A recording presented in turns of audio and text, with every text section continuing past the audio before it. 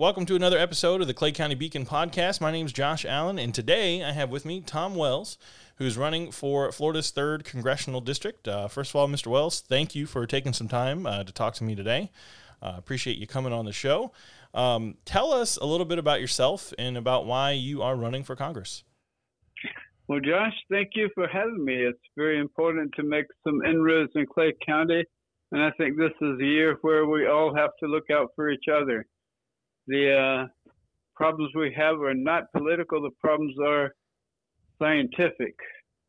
We have to control a pandemic. We know how to do it, but the scientists' voices and recommendations are not being heard. And the same with climate change, but that's much longer-term problem. And both of them share a commonality that they're what you call exponential growth problems, where the amount worse that it gets next year is proportional to how bad it is this year. And every year, that kind of thing grows really fast. So I talk about exponentials. Yeah, I have a PhD in theoretical physics. I can handle that math stuff. The other thing I have that's very important to me is grandchildren.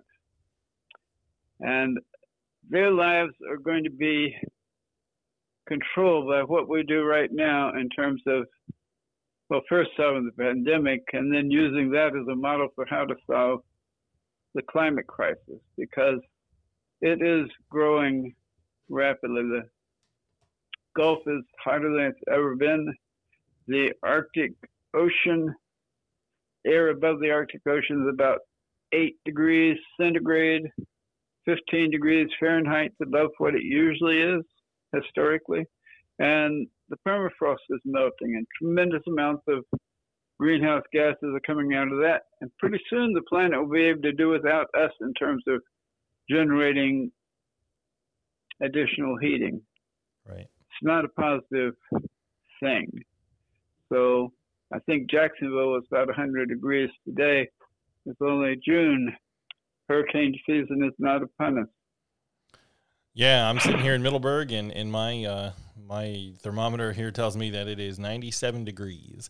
So it's definitely hot. So it sounds like that's sort of. Would you say it's fair to say that is the driving reason that you're running for Congress? That you feel that? Well, the reason Congress I'm running for Congress in particular, back in the 80s, with Ronald Reagan as president, we let science guide policy. And in 1987, Ronald Reagan signed a mandatory global ban on CFCs, chemicals used to make air conditioners and refrigerators work.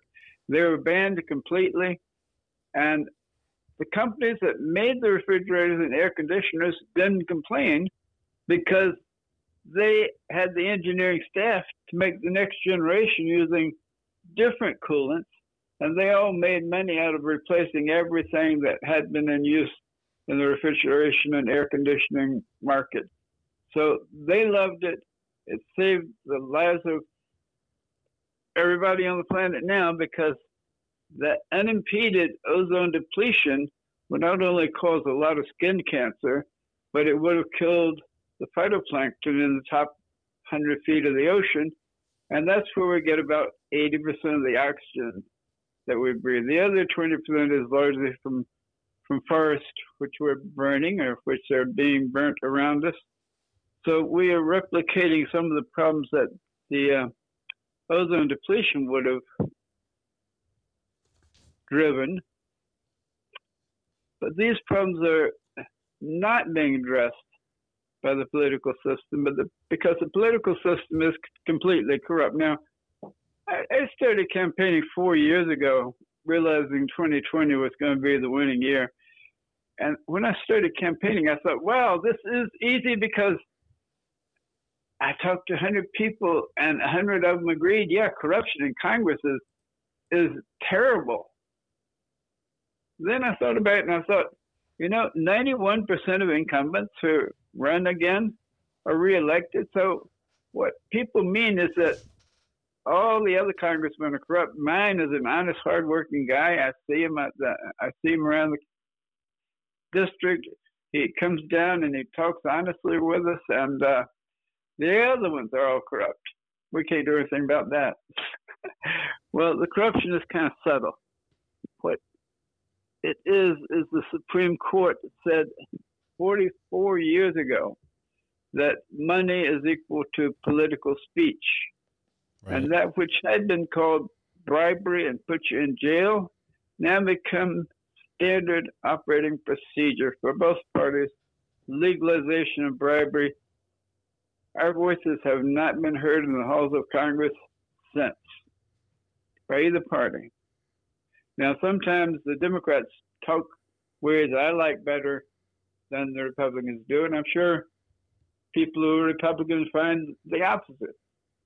But if you look closely, you'll see that neither party is doing what they talk about.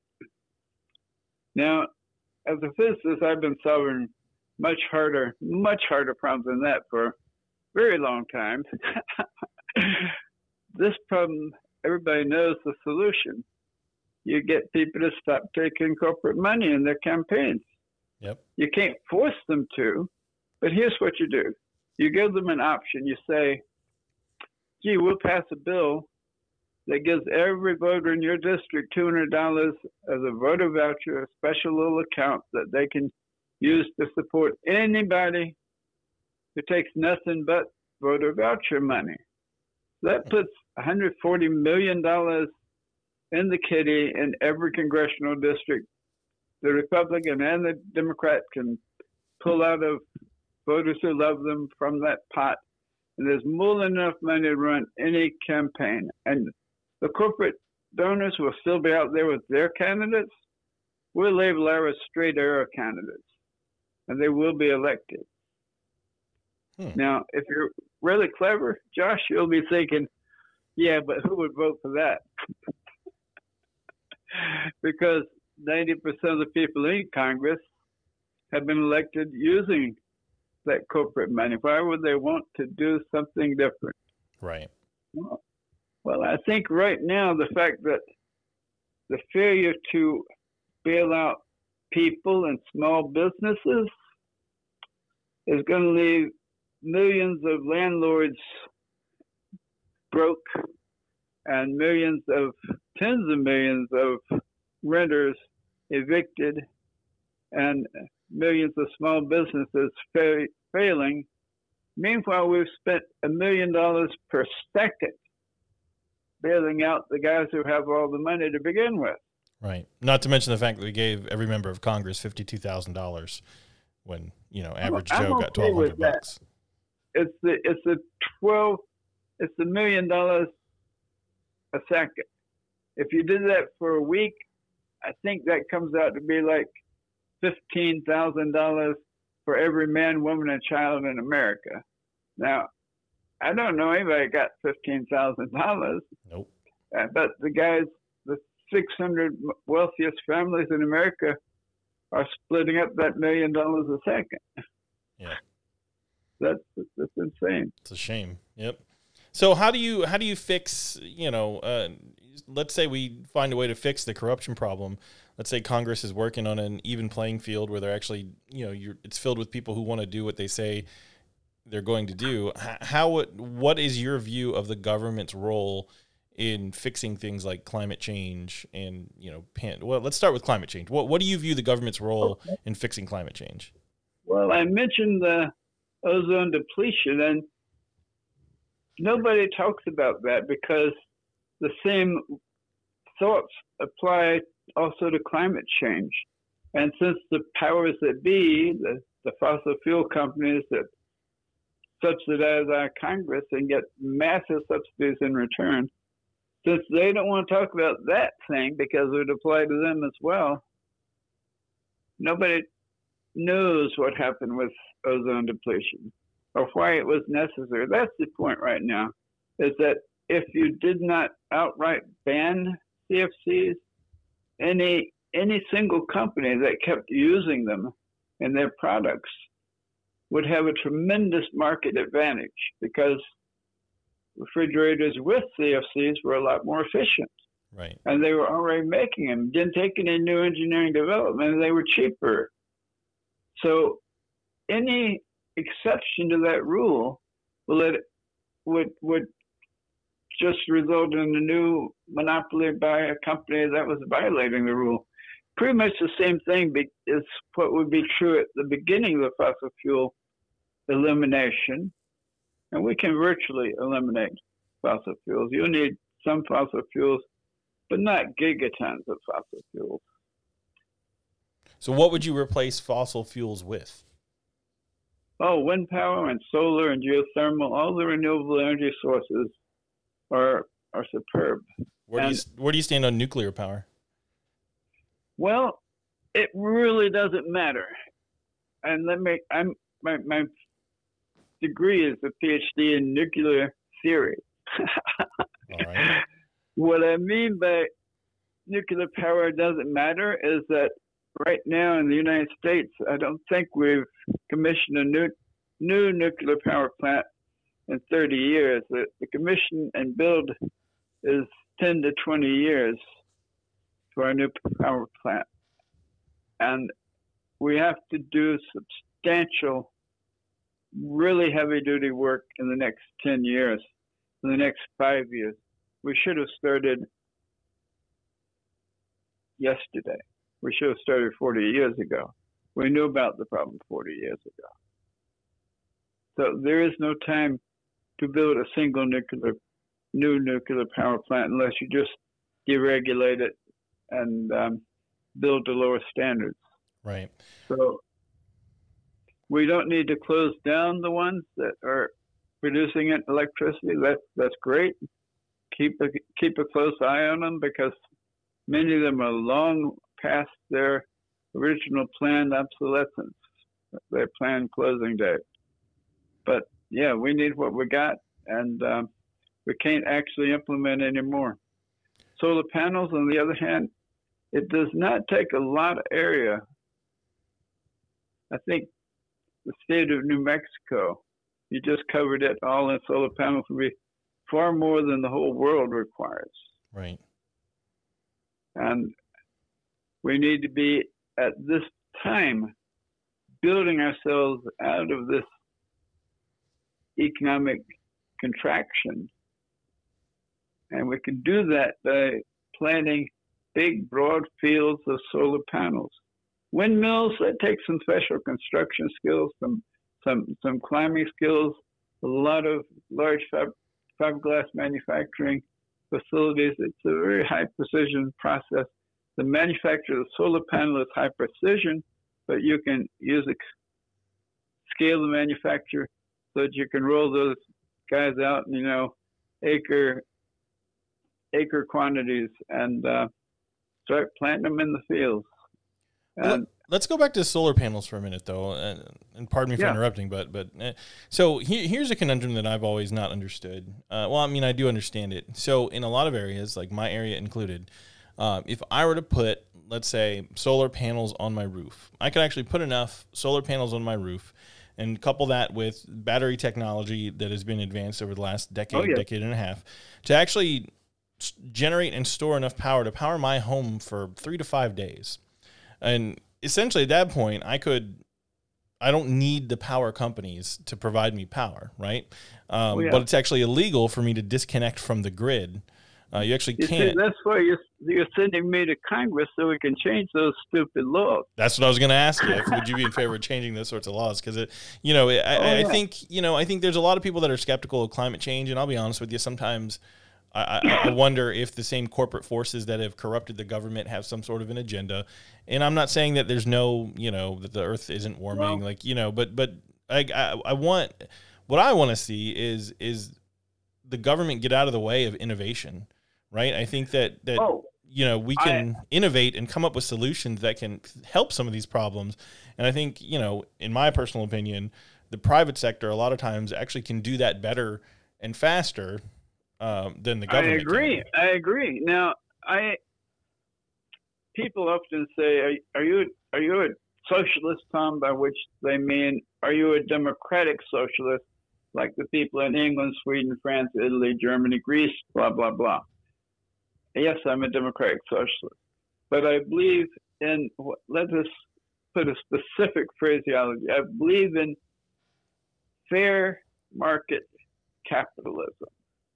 I believe in people being able to invest their money, take a risk, and in competition with other companies, make a living off of selling their products and services.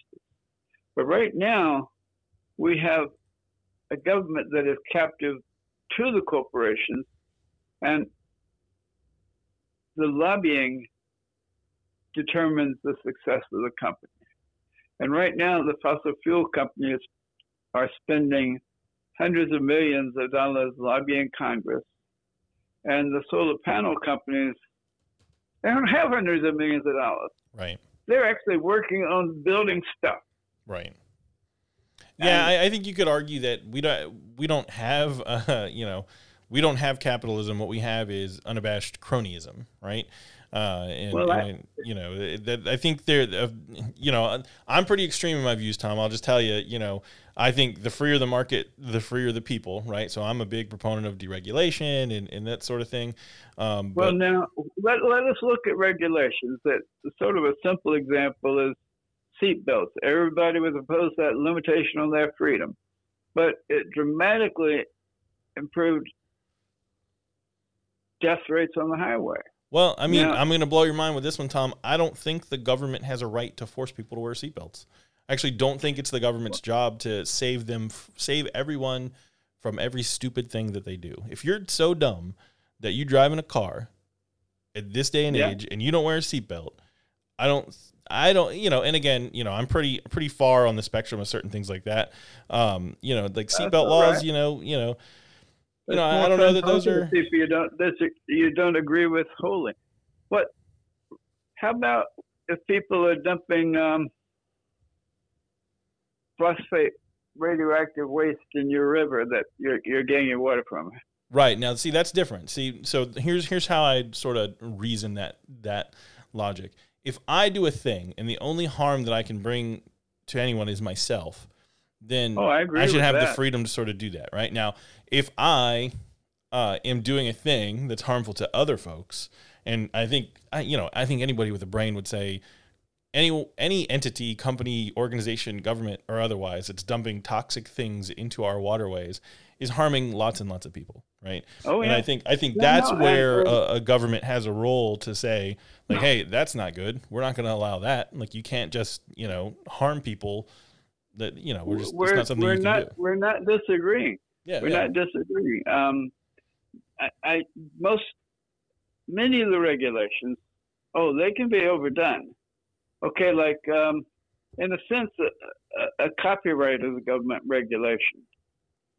I believe that, say, a musician writing cool music should have some protection for his music. Yeah, I agree with you. Now, what our government is doing is they're saying, it was 17 years back 250 years ago, and maybe that makes sense because it took a long time to get your music over to Outer Mongolia. Now the people in Outer Mongolia have access to your music in a microsecond. Yeah, and I think a lot of people don't realize too. Everyone loves Disney, right? The Disney Corporation. If you haven't looked into it, you should look into how Disney actually used a lot of their money to lobby the government to extend copyright windows. Well, that's why Mickey Mouse and Donald Duck have never come into public domain. Peter Pan is not even in public domain because they own the rights to, they gobbled up the rights to a lot of different stories and intellectual properties. And I'm with you. Like, there's got to be some sort of protection. You shouldn't write a song and then have somebody be able to steal it, But Congress has been lobbied, what used to be called bribery, and they have extended copyrights on music 23 times, I think. Yeah, probably more by now. It's crazy. And it's now the life of the artist plus 100 years. So the song Happy Birthday, the simple song, I probably shouldn't say it on a commercial podcast. The reason they have a different version in every little Applebee's and Mexican restaurant is because the lawyers that own the copyright to that, they go around the country and collect $1 million a year for a happy birthday to you. That's crazy. That is I didn't know that. I'm gonna have to look into that. That's nuts. Yeah. So I mean, you go in the ice cream shop and they'll think, happy birthday, happy. Right. Drives me crazy. My wife and I, my birthday last year, we were at a sushi place here in Orange Park, and she did that, and I got mad at her, and she was upset with me because I wouldn't let her have the people sing me happy birthday. Now you know why they have different songs. Oh, that's interesting. Yeah. So let's talk about the thing that has been, bothering everyone and changing everyone's life over the past few months. COVID-19 / coronavirus. How do you view the government's role in dealing with that? Because really the big debate now is, how does the government protect people without forcing us into another Great Depression, right? Like there's argument on both sides. I can tell you exactly how we could have stopped this I can tell you different price points. We had, with Ebola, we had the finest national security team for pandemics in the world. They absolutely snuffed Ebola in Africa. We sent doctors with good PPE, personal protection equipment, to Africa, met the virus there, and defeated it. One person who was sick got back to America, and he died here.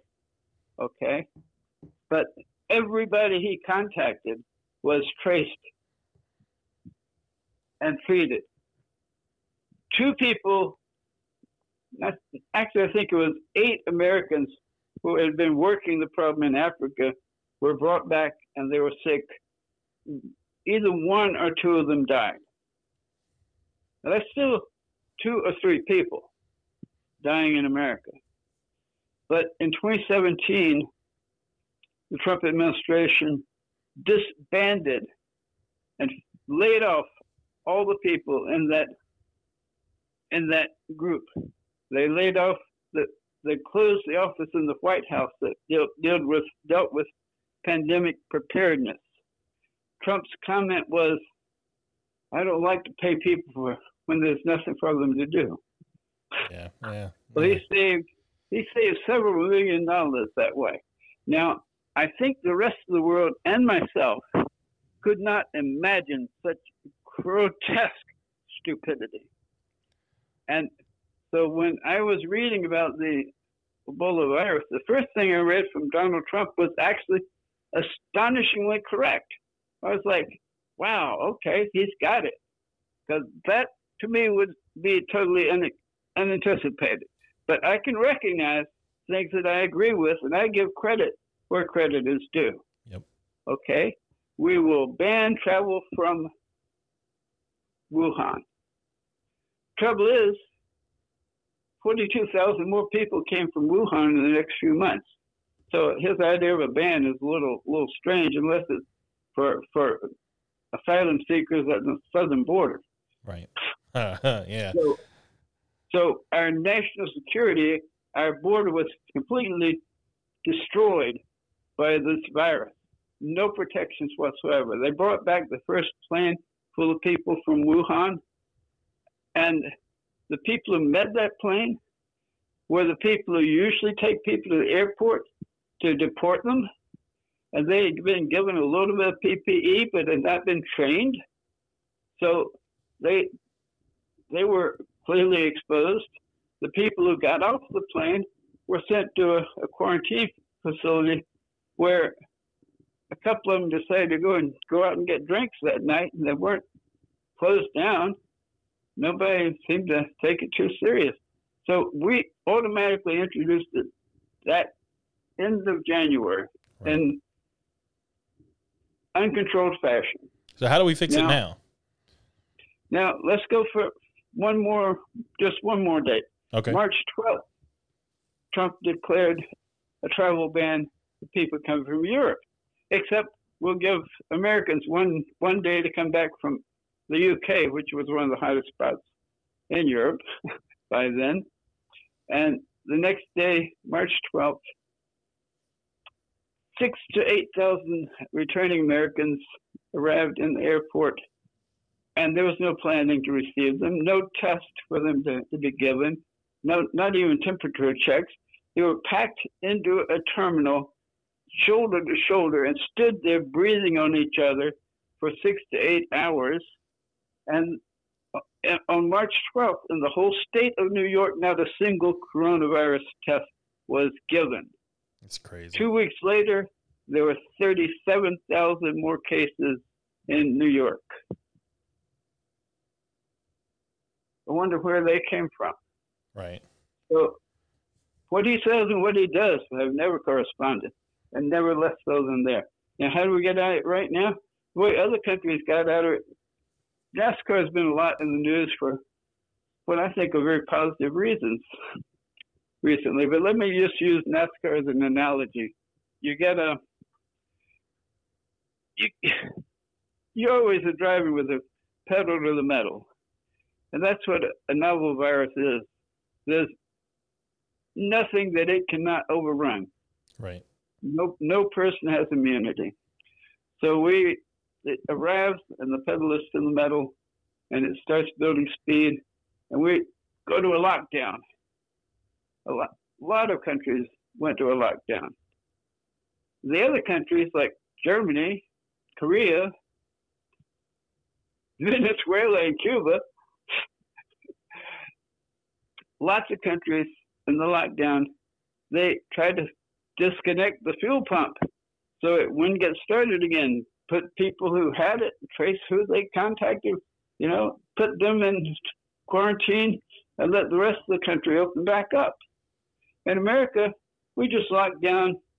We did some testing. We didn't do any contact tracing. We did no effort at containment. And then we still got the pedal to the metal. We said, gee, maybe it's time to let off the brake a little bit. Right. And this thing, yesterday we set a new record nationwide for the number of new cases in a day. But now it's still just being in the New York area. 90% of it was in New York area back in April. Now we have it all across the country. Every major city can become a New York. If we don't do something dramatic, the numbers are going to get a lot worse in the next 2 months. A lot worse. So now, a lot of people talk about other numbers, though. Like, people, you hear new cases, and I get that. That's important. We got to know, how many new cases we have. But I've heard mention of things like, well, new cases are important, but you got to compare it to the overall number of tests that were given and like the percentage of positive tests or the number of deaths what is new cases the only thing to look at? Like, I mean, are there other metrics that are important or? It's useful to pick out some kind of metric. We are doing more tests recently. Less than 2 hours ago, I read that Trump had ordered that all federal testing be stopped. My goodness. This is a lot like burying your head in the sand and hoping the hyenas go away. Yeah, I mean, what not knowing what the numbers are doesn't help anybody. Yeah. Not at all. Not at all. And if you're depending upon people not knowing what they're dying on to get reelected, which seems to be the only concern in that White House, that turns my stomach. Yeah. You would hope that that's not their only motivation, but it's hard to make an argument that it's not, though, with some of the way that they've handled. Some of the things. The thing to note is that just deaths are not the total story.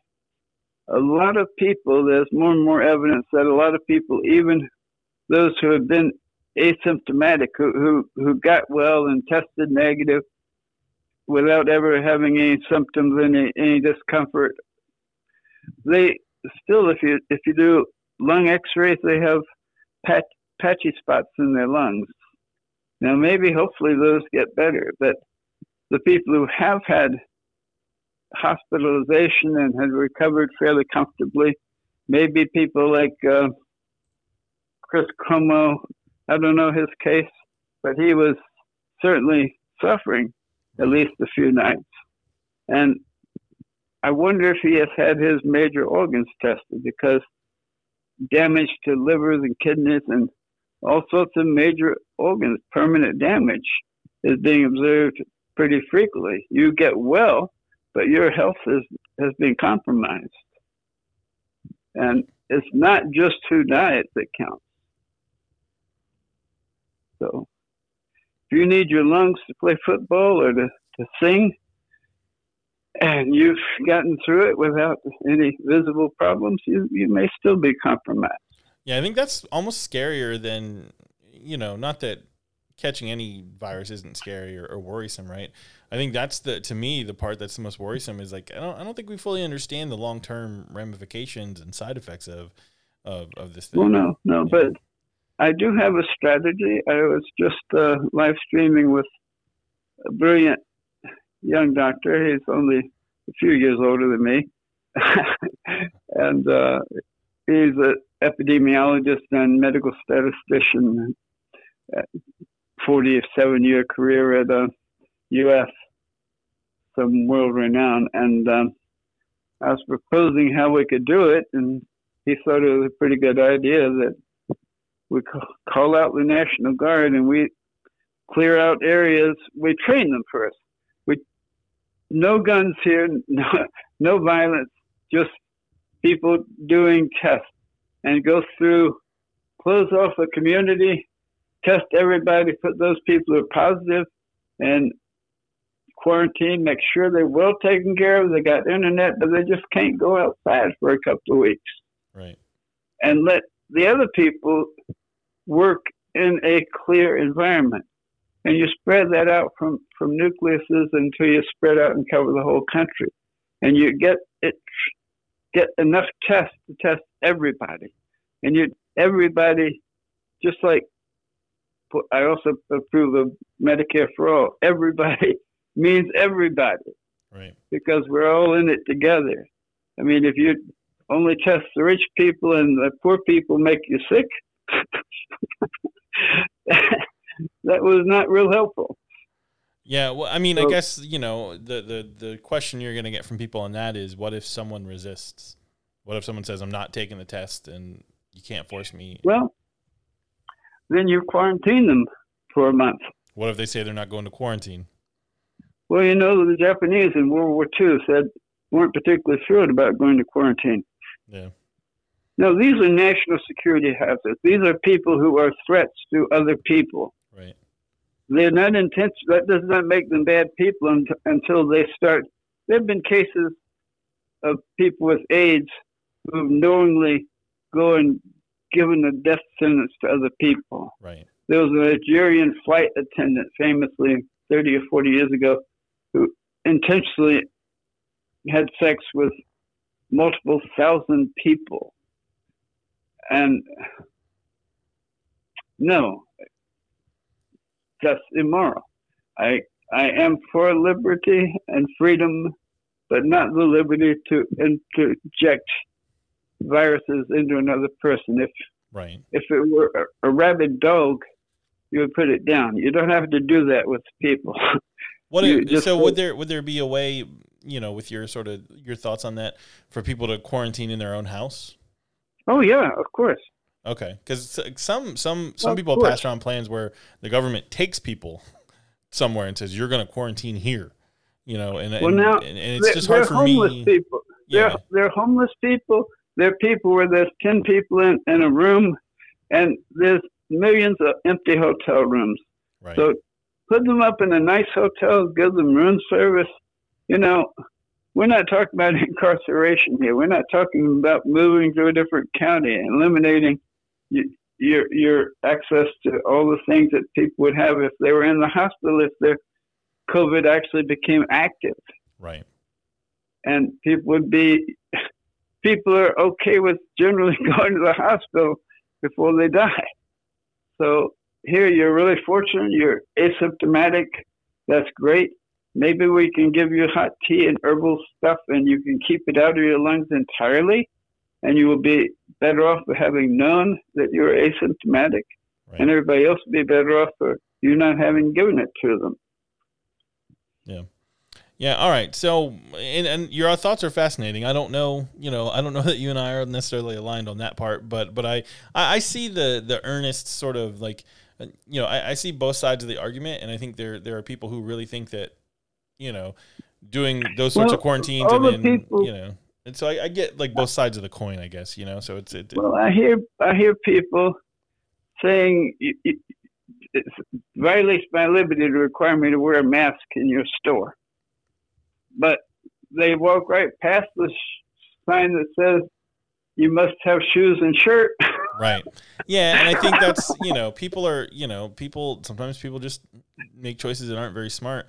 Like my wife and I, when we've been going to Walmart and the grocery store, we've been wearing a mask. Like, why? To me, it's maybe it doesn't do anything. I don't know, but like, what could it hurt? I do. What could it hurt? It certainly couldn't. Right. Certainly couldn't make my chances of getting it any worse. Right. So, no, that's right. Yeah. So all right. So last thing I want to talk to you about, I want to give you a chance to tell the voters in Clay County, Florida, why they should vote for Tom Wells for the Florida's 3rd Congressional District. Well, I have been working the whole district for 4 years, pretty much 7 days a week, generally 12 hours a day. And back when we were still shaking hands with people, I talked to around 45,000 people either individually or in small groups over the course of that time. I talk with people. I listen to what their concerns are, and I think about how you can solve those in the present world. And the biggest disconnect right now, I looked it up. I've looked up what people have been running on for the last 20 years, and my opponents on the Democratic side, I don't know about the Republican side. I don't have to figure that out yet. They have platforms like my platform, which have a lot of things that everybody's had for the last 20 years. The difference, and I would be delighted for people to all just steal this difference from me and run with me on it, is that I have a strategy for how to get started and get these things done. And if you pass public funding of elections, the only way you're going to get it passed is if you convince the people who pass it that you can do another thing at the same time that will make people so happy that they will be delighted to reelect you. Despite anything you've done in the past that they didn't agree with, if at the same time right now you pass single-payer health care, Medicare for all, then 2 years later, everybody's going to realize that they're better off financially and better off in health. And no one in their family has died for lack of treatment, and no neighbors of theirs have lost their houses by foreclosure for medical expenses. That's actually the leading cause of bankruptcy in this country is medical debt. And the next most is student loan debt. But you pass those two things, people will be happier. And oh yeah, that Medicare for all. Do you like your private insurance? Well, I have had insurance at my jobs for 40 years, and I never had insurance as good as Medicare. And every year in my jobs, they would change the insurance plan, and the deductibles would get larger, and the copays would get larger, and the premiums would get larger, and the coverage would get smaller, and the doctors you could go to would be different. And with Medicare for all, you will have far more choice because you'll have the choice that actually matters to you. You'll have the choice of which doctor, which set of doctors you go to, which physical therapist, which psychologist, if you need that kind of thing. Right. This year has been pretty stressful maybe for some people. Yep. I know it has for me. Yep. And I wouldn't mind if we had a little bit of hearing coverage too. So, yeah, we got to take care of each other. And it turns out that is far cheaper than taking care of 600 billionaires. Yeah, well, yeah, I mean, it's good to hear your thoughts. I love the fact that you came on the show because, like I told you, I want people to know who's running for what, and so that people can take a look and say, here's Tom Wells, here's what he stands for, here's what he says he'll do if he's elected, and then they can get to the polls and make an informed decision. So, I appreciate you. If you get started with getting people to like you by passing Medicare and giving everybody health coverage, maybe then you might decide that private prisons are for-profit prisons. That's like slavery. Let's get rid of that. Let's raise the minimum wage back up to what it was when I was 16. That would be equivalent to $18 now. Right, in terms of purchasing power, you mean? Yeah. Yep. Yeah. And there are all sorts of things that go along with that, because if you do that quickly, just like you do tax cuts quickly, then it reveals more injustices, that the people who are making more than the minimum wage certainly got that because they deserve it, and they should get a proportional raise. So, all right. Yeah, everything ties together, and I think having a physicist in the Congress would be good for looking at the bigger picture. Yeah, and again, I think it's great that you came on, and I think people I think people want to hear from people that are running. So I appreciate your time, and I wish you best of luck at the polls. Well, thank you, Josh, and I think it's great that you had me on. I really appreciate it.